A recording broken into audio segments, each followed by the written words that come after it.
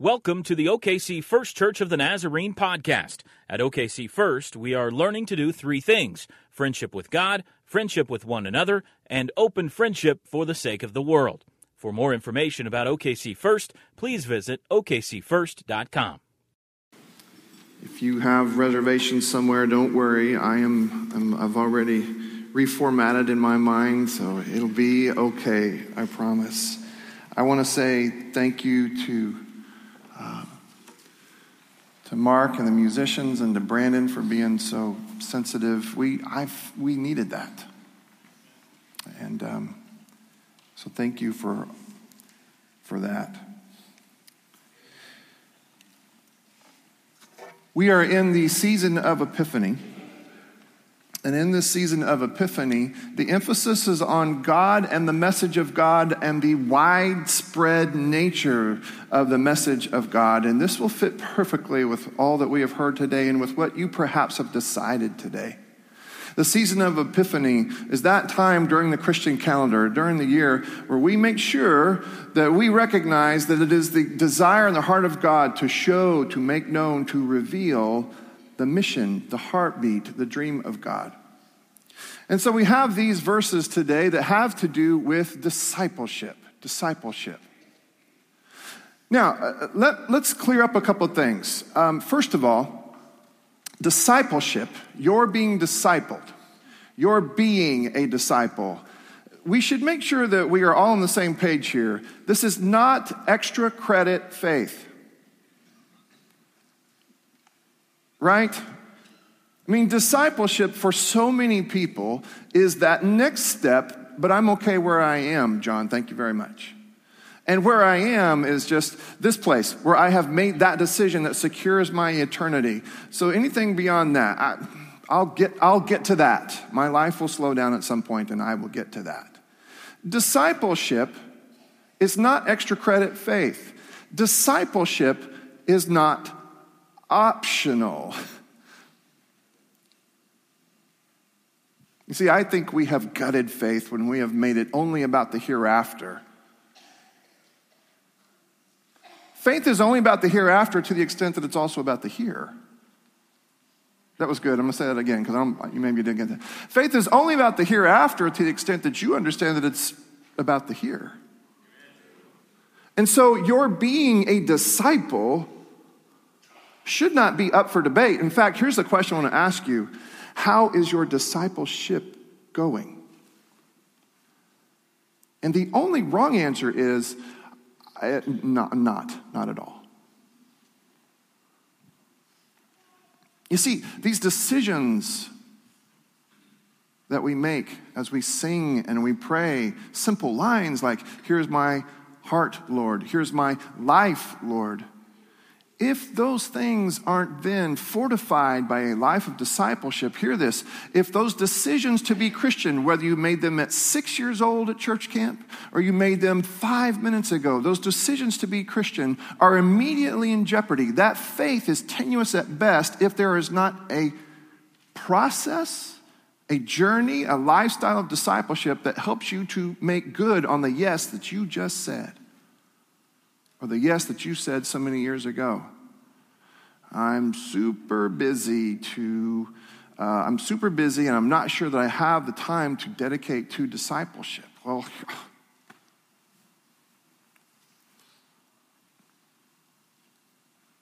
I don't guess I understand how you understand faith then. Because discipleship has to do with following. Now, here's something else. Let's get this on the table too. Discipleship has nothing to do with you being your best you, right? We're not trying to add to your skill set, right? We're not going to have a time management class here and call it discipleship. Discipleship has only to do with your capacity to follow along behind this Jesus, but to follow this Jesus so closely that the dust from his sandals gets on your robe. That's how they understood discipleship. How closely are you following? How closely are you following?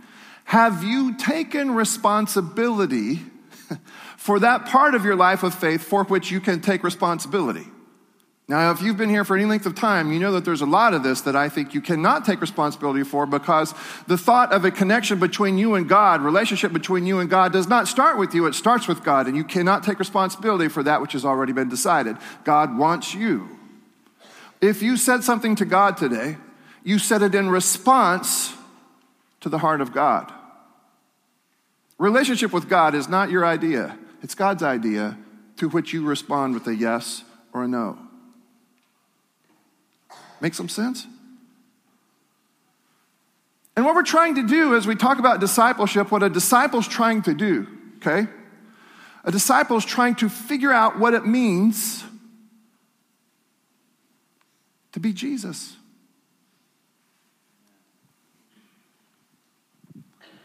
Again, discipleship is not this incredible, deep, and hard process whereby we can finally get our act together or finally somehow conform our behavior.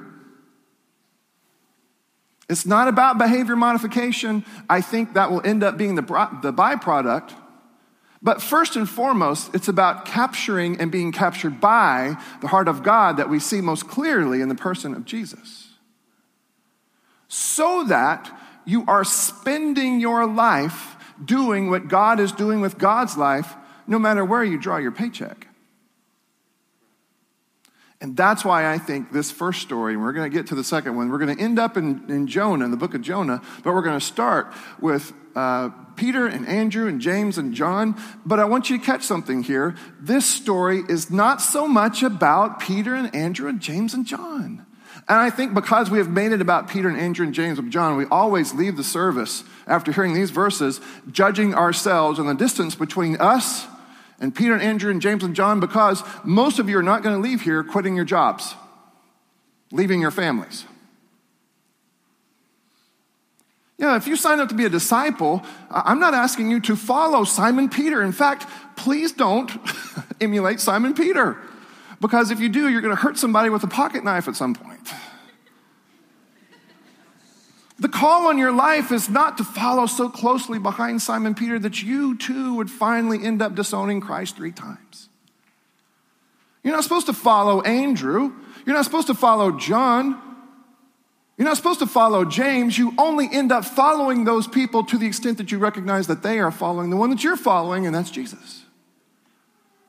Right? I'm not asking you here today to accept Simon Peter as your personal Lord and Savior and leader and example. That's not the point. And you need to look no further than Simon Peter to figure that out. If Simon Peter is your Savior, you have issues. But the heart of God seen in Christ is on full display here in the book of Mark and in the book of Jonah. Now, after John was arrested, so someone close to Jesus, John was arrested. And John was arrested for doing the exact same things that Jesus is now doing. So in some sense, Jesus is immediately in enemy territory. He came to Galilee proclaiming the good news of God and saying, the time is fulfilled and the kingdom of God has come near. Repent and believe in the good news. Now, that may be surprising, recognizing that Jesus just saw someone very close to him arrested, and Jesus probably has in mind that John's not going to get out of prison. In fact, Jesus may have in mind that in following John's footsteps, he may too face some resistance and may put his own life in danger. And so it just stands to reason that he would walk around and say, here's the good news. So here he is in enemy territory saying, the heart of God is so big that even your arresting my friend, and even your arresting and perhaps putting him to death and me to death, even that will not keep me from saying to you, God loves and wants you. And he's saying all of this in enemy territory. Well, at least where some people are concerned, enemy territory. This sermon can get personal a couple times. Here's the first one. Buckle in. Where sometimes you and I might have this concept of enemy territory, God does not consider your enemies to be God's enemies.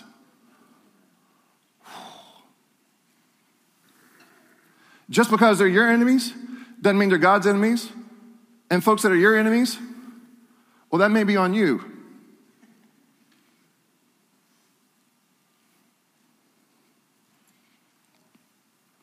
As Jesus passed along, he saw, along the Sea of Galilee, he saw Simon and his brother Andrew casting a net into the sea. I love this. For they were fishermen. Just in case you're wondering why these people were throwing nets into the sea, wonder no longer, they were fishermen. Oh, okay. So this was their place of work, and Jesus said to them, follow me, and I'll make you fish for people. And by the way, all kinds of people. And immediately they left their nets and they followed him. But again, your eyes should not be trained on Simon, Peter, and Andrew at this point and their capacity to leave their jobs. Your eyes should be trained on the person of Christ and your ears trained for the message of Christ, which is repent and believe the kingdom has come near and we need more help in fishing for people. He went a little farther and he saw James, son of Zebedee, and his brother John, who were in their boat mending the nets. Immediately he called them, and they left their father Zebedee in the boat with the hired men and followed him. Mark loves the word immediately. But you see this word immediately, right? And if you are impressed with the disciples and their capacity to make immediate changes, you're missing the point. The call of God is that good. And the call of God comes to you just as it comes to Simon, Peter, Andrew, James, and John. And yes, you will have the opportunity and you have the responsibility to respond. But the point here is not to match your life up with the likes of Simon and Andrew and James and John. The point of your discipleship is Jesus. That's it. That doesn't necessarily make it any easier, does it? But the point of your life, the point of your discipleship is Jesus. Now, our staff, we have meetings every week, and at times, part of what we do, what's on the agenda, especially when we go to lunch, Jason will look at me and he'll say, okay, John, tell us what's in the news this week. And so I do. I don't know. I don't know what that means. I watch the news. I try to listen for the news. I try to piece it all together. And so here is your international news update for this week. It turns out that ISIS is still in power in Mosul. Matter of fact, most recently, you probably have heard this, that they either have or have had 2 prisoners from Japan. And it's possible that they have already decapitated one of them in the hopes of extorting $200 million from the government of Japan. What else? Here's the other thing you might have heard this week. But the Iraqi army and the American army are now in maneuvers, practicing, getting ready, plotting and scheming to take Mosul back. Mosul. The Bible knows of this Mosul place. The ancient term for Mosul is Nineveh. So here you have these ISIS folks. They're dangerous, but beyond that, they're horrifying, aren't they? Now, you're aware of this too, right? These are the people who have launched an all-out assault on Christianity. And by all accounts, there have been women and children who have been decapitated simply because they're Christian. Just to give us some context for the book of Jonah,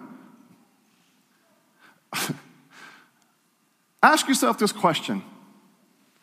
What if the heart of God were to come to you and say, hey, you remember that story about Jonah and Nineveh? Well, Nineveh's now Mosul. And you know that whole thing about the Assyrians? Well, now the Assyrians, it's ISIS. And here's what I want you to do. I got this great idea, says God, his heart just pounding all over the place.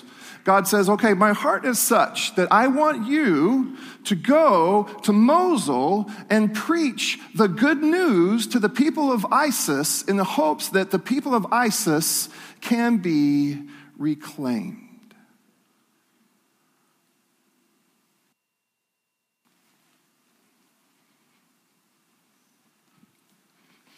If you're offended, you don't read Scripture well.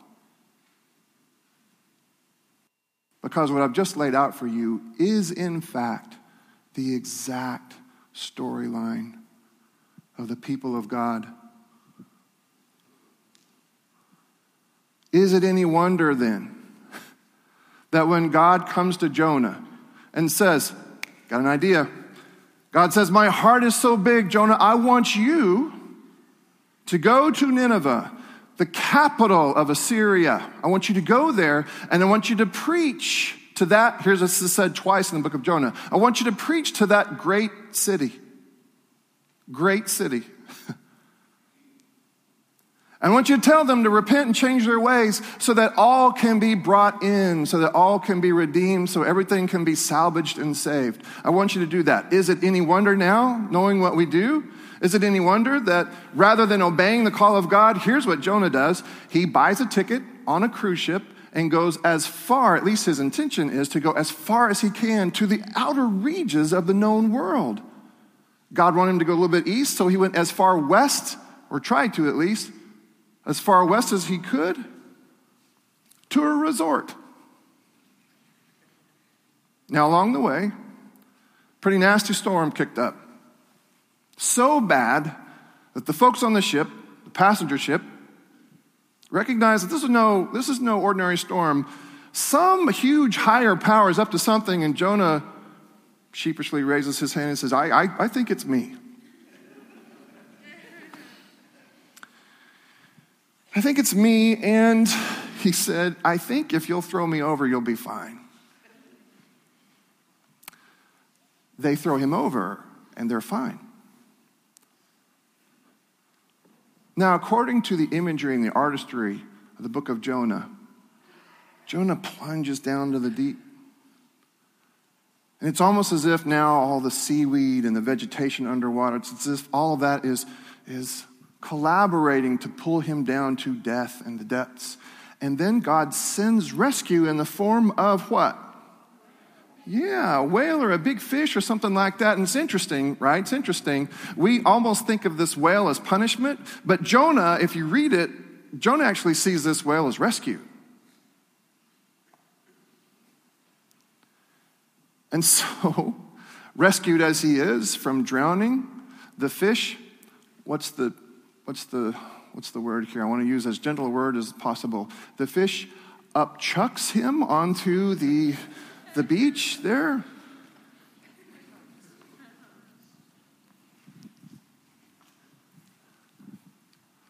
And then the word of the Lord came to Jonah a second time, saying, get up, go to Mosul, that great city, and proclaim to it the message that I tell you or that I have told you. Now again, how would you feel? You have seen the images, and you can find online the horrifying images that you can't see on the news.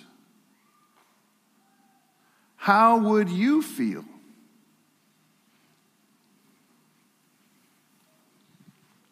The Assyrians were brutal people. In fact, if you were to look up brutal peoples on the Googles, what you would find is that the Assyrians were amongst the most brutal people in all of history. I was going to tell you some of the things that they would do to their prisoners or their enemies, and I got to tell you, it's too bad. It's too gruesome. It's actually worse than what we see and hear about ISIS. And who knows, perhaps Jonah would have been aware of some of the first and last names of people who were treated thusly. Maybe Jonah knew firsthand the pain and the agony of the terrorism of Assyria, especially in the capital city, that great city, Nineveh. What is God thinking? Sending me there, but apparently I have to go or else something else bad will happen to me. And so he goes. So Jonah set out and went to Nineveh according to the word of the Lord. Now Nineveh was huge. 3 days walk across, maybe about 60 miles or so. Jonah began to go into the city, going a day's walk, and he cried out, perhaps not quite the message that God wanted him to cry out. 40 days more and Nineveh is going to be wiped out. wiped out. And the people of Nineveh believed God, and they proclaimed a fast. Everyone, great and small, put on sackcloth, even their animals, by the way.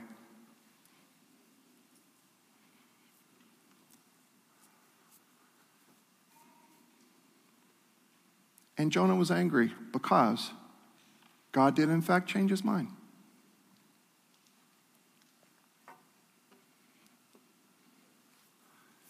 When God saw what they did, how they turned from their evil ways, God changed his mind about the calamity that he had said he would bring upon them, and he did not do it. And Jonah's response was, "Oh, God, you are a gracious God. How cool you are to forgive these angry, hateful, nasty people who killed my friends and family."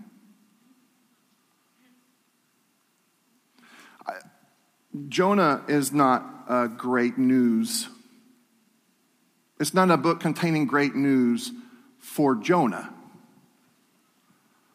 And it is aimed at people who don't understand the heart of God. Hear this. The book of Jonah is written and aimed at people who, by the practice of their faith, underappreciate and under-embody the heartbeat of God. The book of Jonah is written for people who want to be people of faith and claim to know where the enemies are and know where the enemy territory is. The book of Jonah is meant to say to you and everybody like you, God does not acknowledge your sense of enemy territory, because guess what? God loves them as much as God loves you. Jonah might have been obedient, but Jonah is not a disciple. Because disciples are more than just obedient. Disciples follow so closely to the master that sooner or later it's not just the dust that gets on my robe. They follow so close to the master that without my knowing it, and without my being able to do anything about it, sooner or later, the heart of the master becomes the heart of the follower.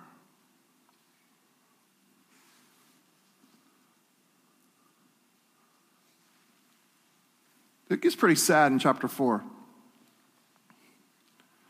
Through gritted teeth, Jonah says this. Now, this is after he had gone out to the edge of the city, perhaps not believing that the people would actually make good on their promises to change their ways. He goes out to the edge of the city to get a bird's eye view of, I don't know what, maybe the lightning and the thunder and the fiery rocks, I don't know. But he goes out there to get a nice view of what he believes will be the destruction of Nineveh. And then he's disappointed when it doesn't happen, because Jonah has figured out a way to hate people, which means he does not know God.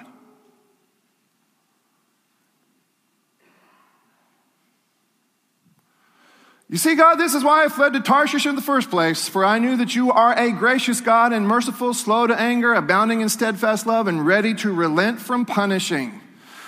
Oh, I knew you would do this, God. You're just so like this.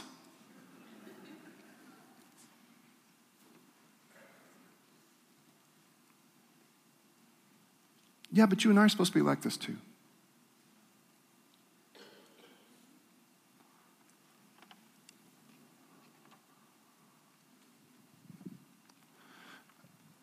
This is, in the eyes of Jonah, an unreasonable love that God has for these awful people.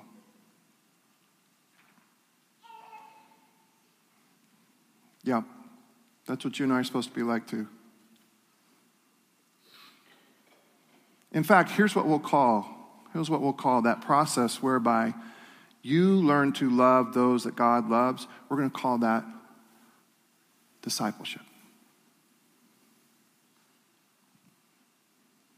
In fact, discipleship may be more than that. There may be other things that we will say and do where discipleship is concerned. Hear this. But discipleship is at least that. And if it is not at least that where you're concerned, what you're doing is not discipleship. It may be habit forming, but it's not necessarily discipleship, because discipleship at its core is your stubborn belief that God's stubborn belief that all of creation can be redeemed because God loves all of creation.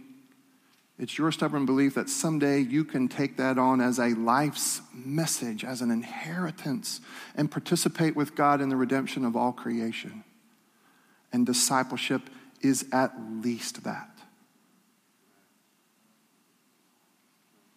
And one of the greatest voices, and you'll hear me reference this person, this author, time and again, because I'm just so captured by the imagination of Dietrich Bonhoeffer, who, by the way, was in a position to have to think through these things and do some of these same things because he was in Germany watching as the church did not stand up to Hitler.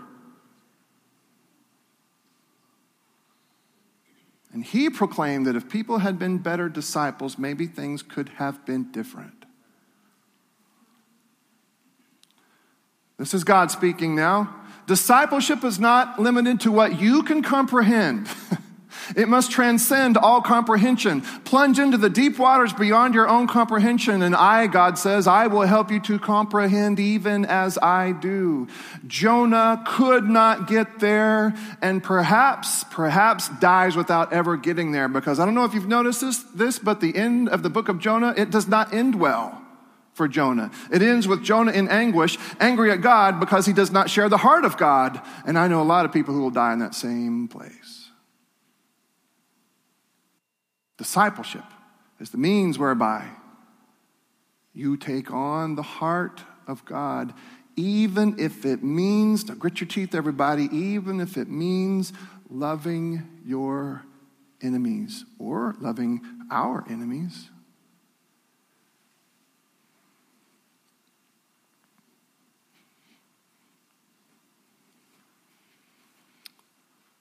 My favorite quote regarding discipleship from Bonhoeffer is this one. Discipleship is not an offer that man makes to Christ.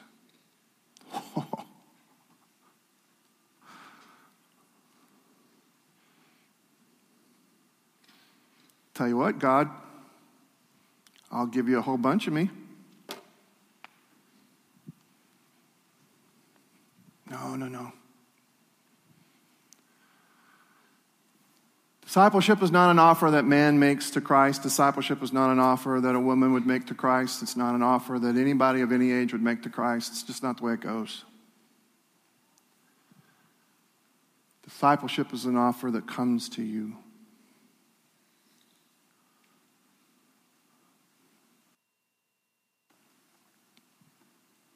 So what do you say?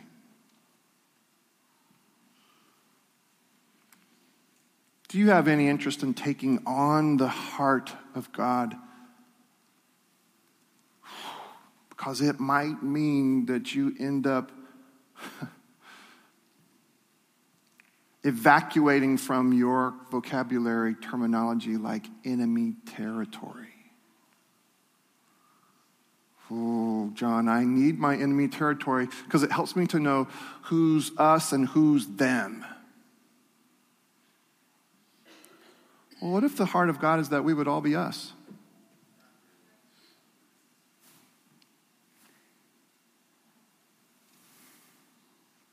Discipleship is not an offer that man makes to Christ. It is this kind of offer that's made to you every week. Now, please don't miss the fact that these are symbols of agony and pain, meant to demonstrate not so much, okay, now God is no longer angry at you because we have the sacrifice. It's not that so much. These are symbols of agony meant to demonstrate to you, this is the extent to which the love of God will travel to prove this love. And we eat and drink in the hopes that over a period of time, we too might be able to develop the heart of God within this process that we're going to call discipleship, so that someday we too can understand and embody love that looks like this, that is willing to suffer to make love's point.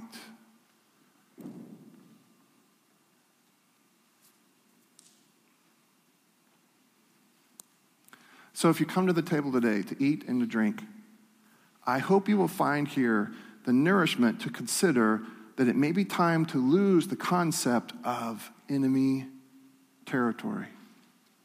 If, in fact, you have in mind this concept called discipleship, whereby you would take on the heart and the dream of God. If you're helping us with communion, if you will go ahead and come on. And we are in faith, trusting and believing that we can do this, even though Jason is sick today. So thank you, Aaron and Brittany, for helping us. In a moment, if you would like to take communion, we're going to ask you to stand to your feet, exit your pew to the left, and then come forward. And you will come forward and approach someone who has a plate full of bread.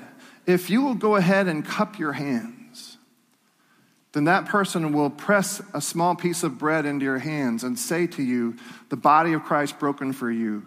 And you should understand that to be the grandest and greatest statement of love that can be made to you this day. The body of Christ broken for you. And then take that piece of bread right then and there and dip it into the cup. There'll be someone standing right there holding a cup. When you do, that person will say, and the blood of Christ shed for you. Hear that as another statement that will be the grandest statement of love made to you today. Broken body, shed blood. Heavenly Father, bless these elements and use them, God, to shape us to be your people. Use these elements, God, to shape our hearts, shape our minds and our imaginations, so that we cannot be Jonah, but so that we can be Christ. Shape our minds and our hearts and imaginations, Lord, not so much so that we can be just like Simon, Peter, Andrew, James, and John, but so that, like those men, we can be like Jesus. Use these elements, God, and shape our concept of love, shape our concepts of words like us and them.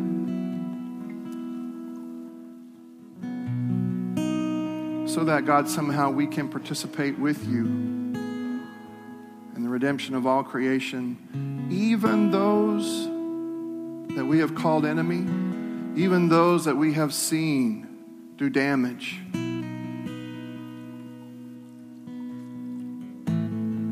Use these elements, Lord, to shape us so that we might be mistaken for Christ himself.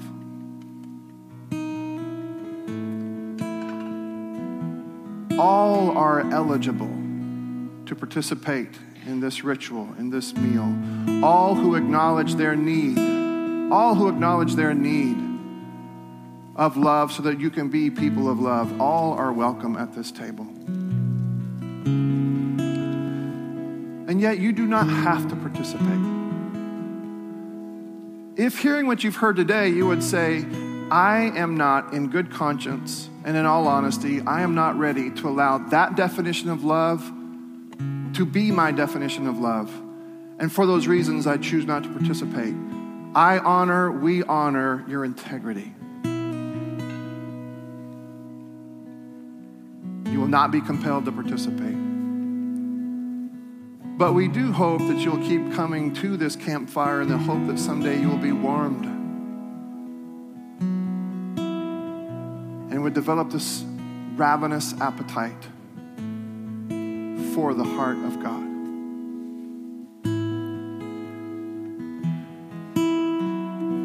If you can't come to us, then Brittany will come to you. Just make sure that she sees you and she will find you. Otherwise, all across the sanctuary, all who are willing and able, would you now stand to your feet, exit your pews to the left, and come and receive these challenging elements of faith.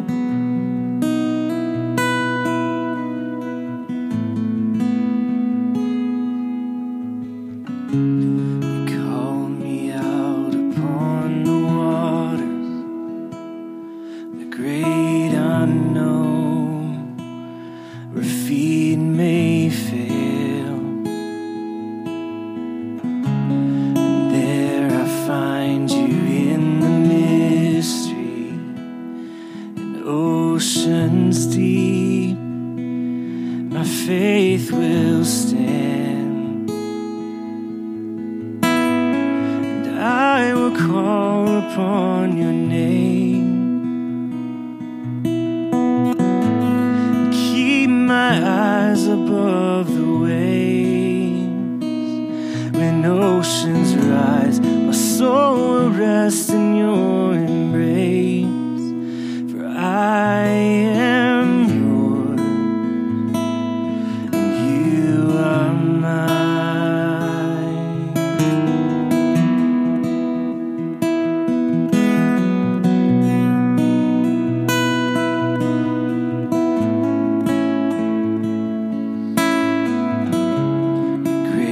Abounds in deepest waters. Your sovereign hand will be my guide.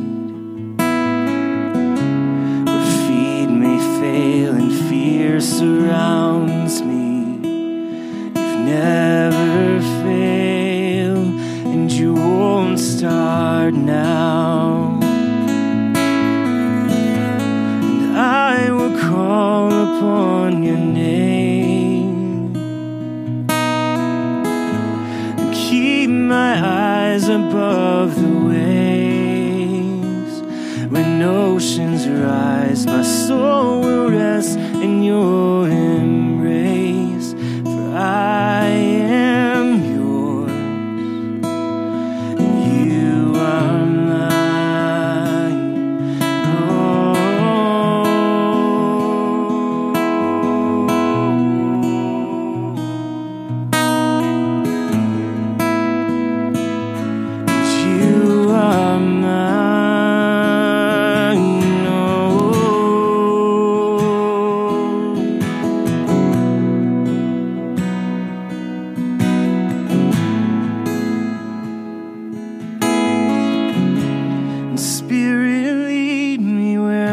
Trust is without borders.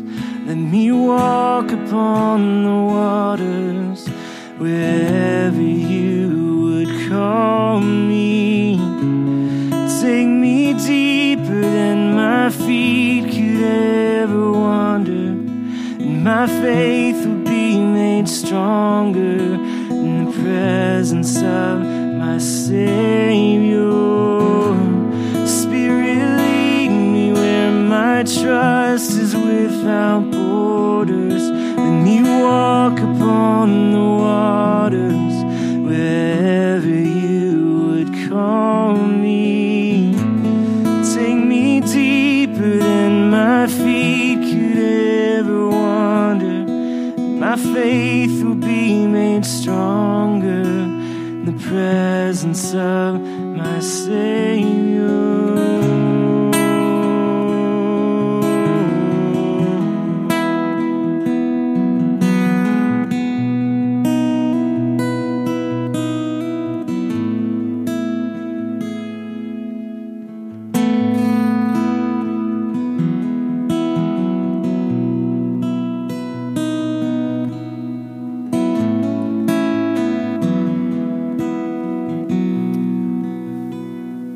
Father, as we take these few moments now,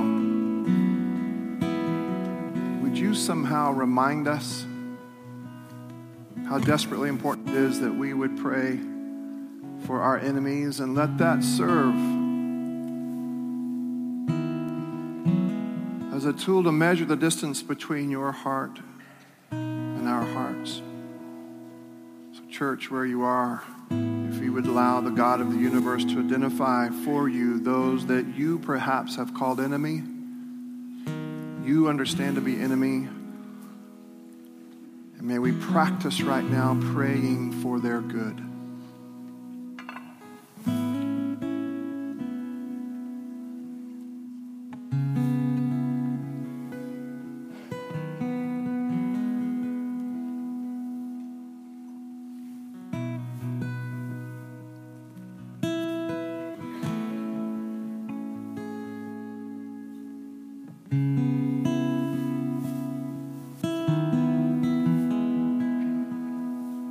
Good time now to pray, God, build, grow, expand, deepen, soften my heart. so that I can pray that prayer without gritting my teeth.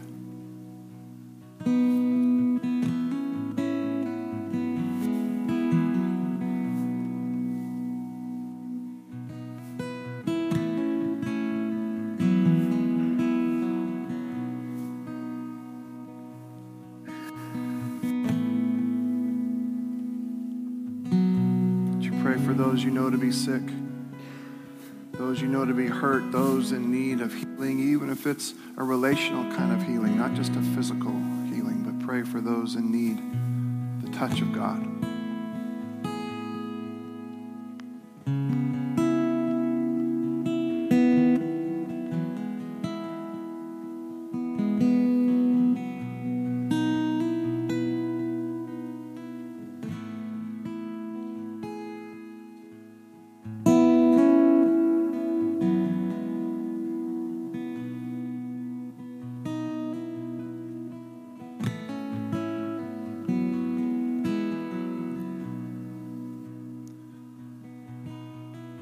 So many struggling with all kinds of pain.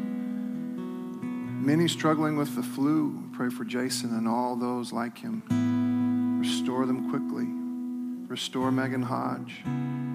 Restore all of those in and outside of our fellowship who are rehabilitating. In fact, God, we would pray that you would use us in the process of rehabilitation, and not just for individual lives, certainly that, but households. Use us to rehabilitate households, cities, nations. Use us, your disciples, so that, God, we can more and more and more deeply pray this prayer that you taught your disciples to pray. May this, as we pray it, become our prayer. And so, church, I would encourage you now to pray this prayer along with me. And we'll use debts and debtors. Let's pray. Our Father, who art in heaven, hallowed be thy name. Thy kingdom come, thy will be done, on earth as it is in heaven. Give us this day our daily bread, and forgive us our debts as we forgive our debtors. And lead us not into temptation, but deliver us from evil. For thine is the kingdom and the power and the glory forever. Amen. Thanks for listening to this podcast. For more information about OKC First, please visit okcfirst.com. Like us on Facebook at Oklahoma City First Church of the Nazarene, or follow us on Twitter at OKC First Church.